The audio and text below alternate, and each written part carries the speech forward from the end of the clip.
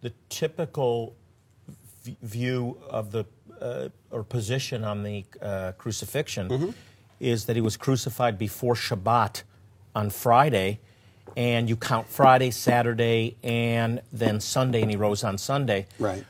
But it does say Shabbaton, which leads me to believe that he was crucified on a Wednesday evening, which leaves him in the grave 3 full days, and then is resurrected after Shabbat, either after sunset on Saturday or early in the morning on Sunday. Matthew 28:1, when they came to the tomb, he was already gone, and it was the end of the Sabbath.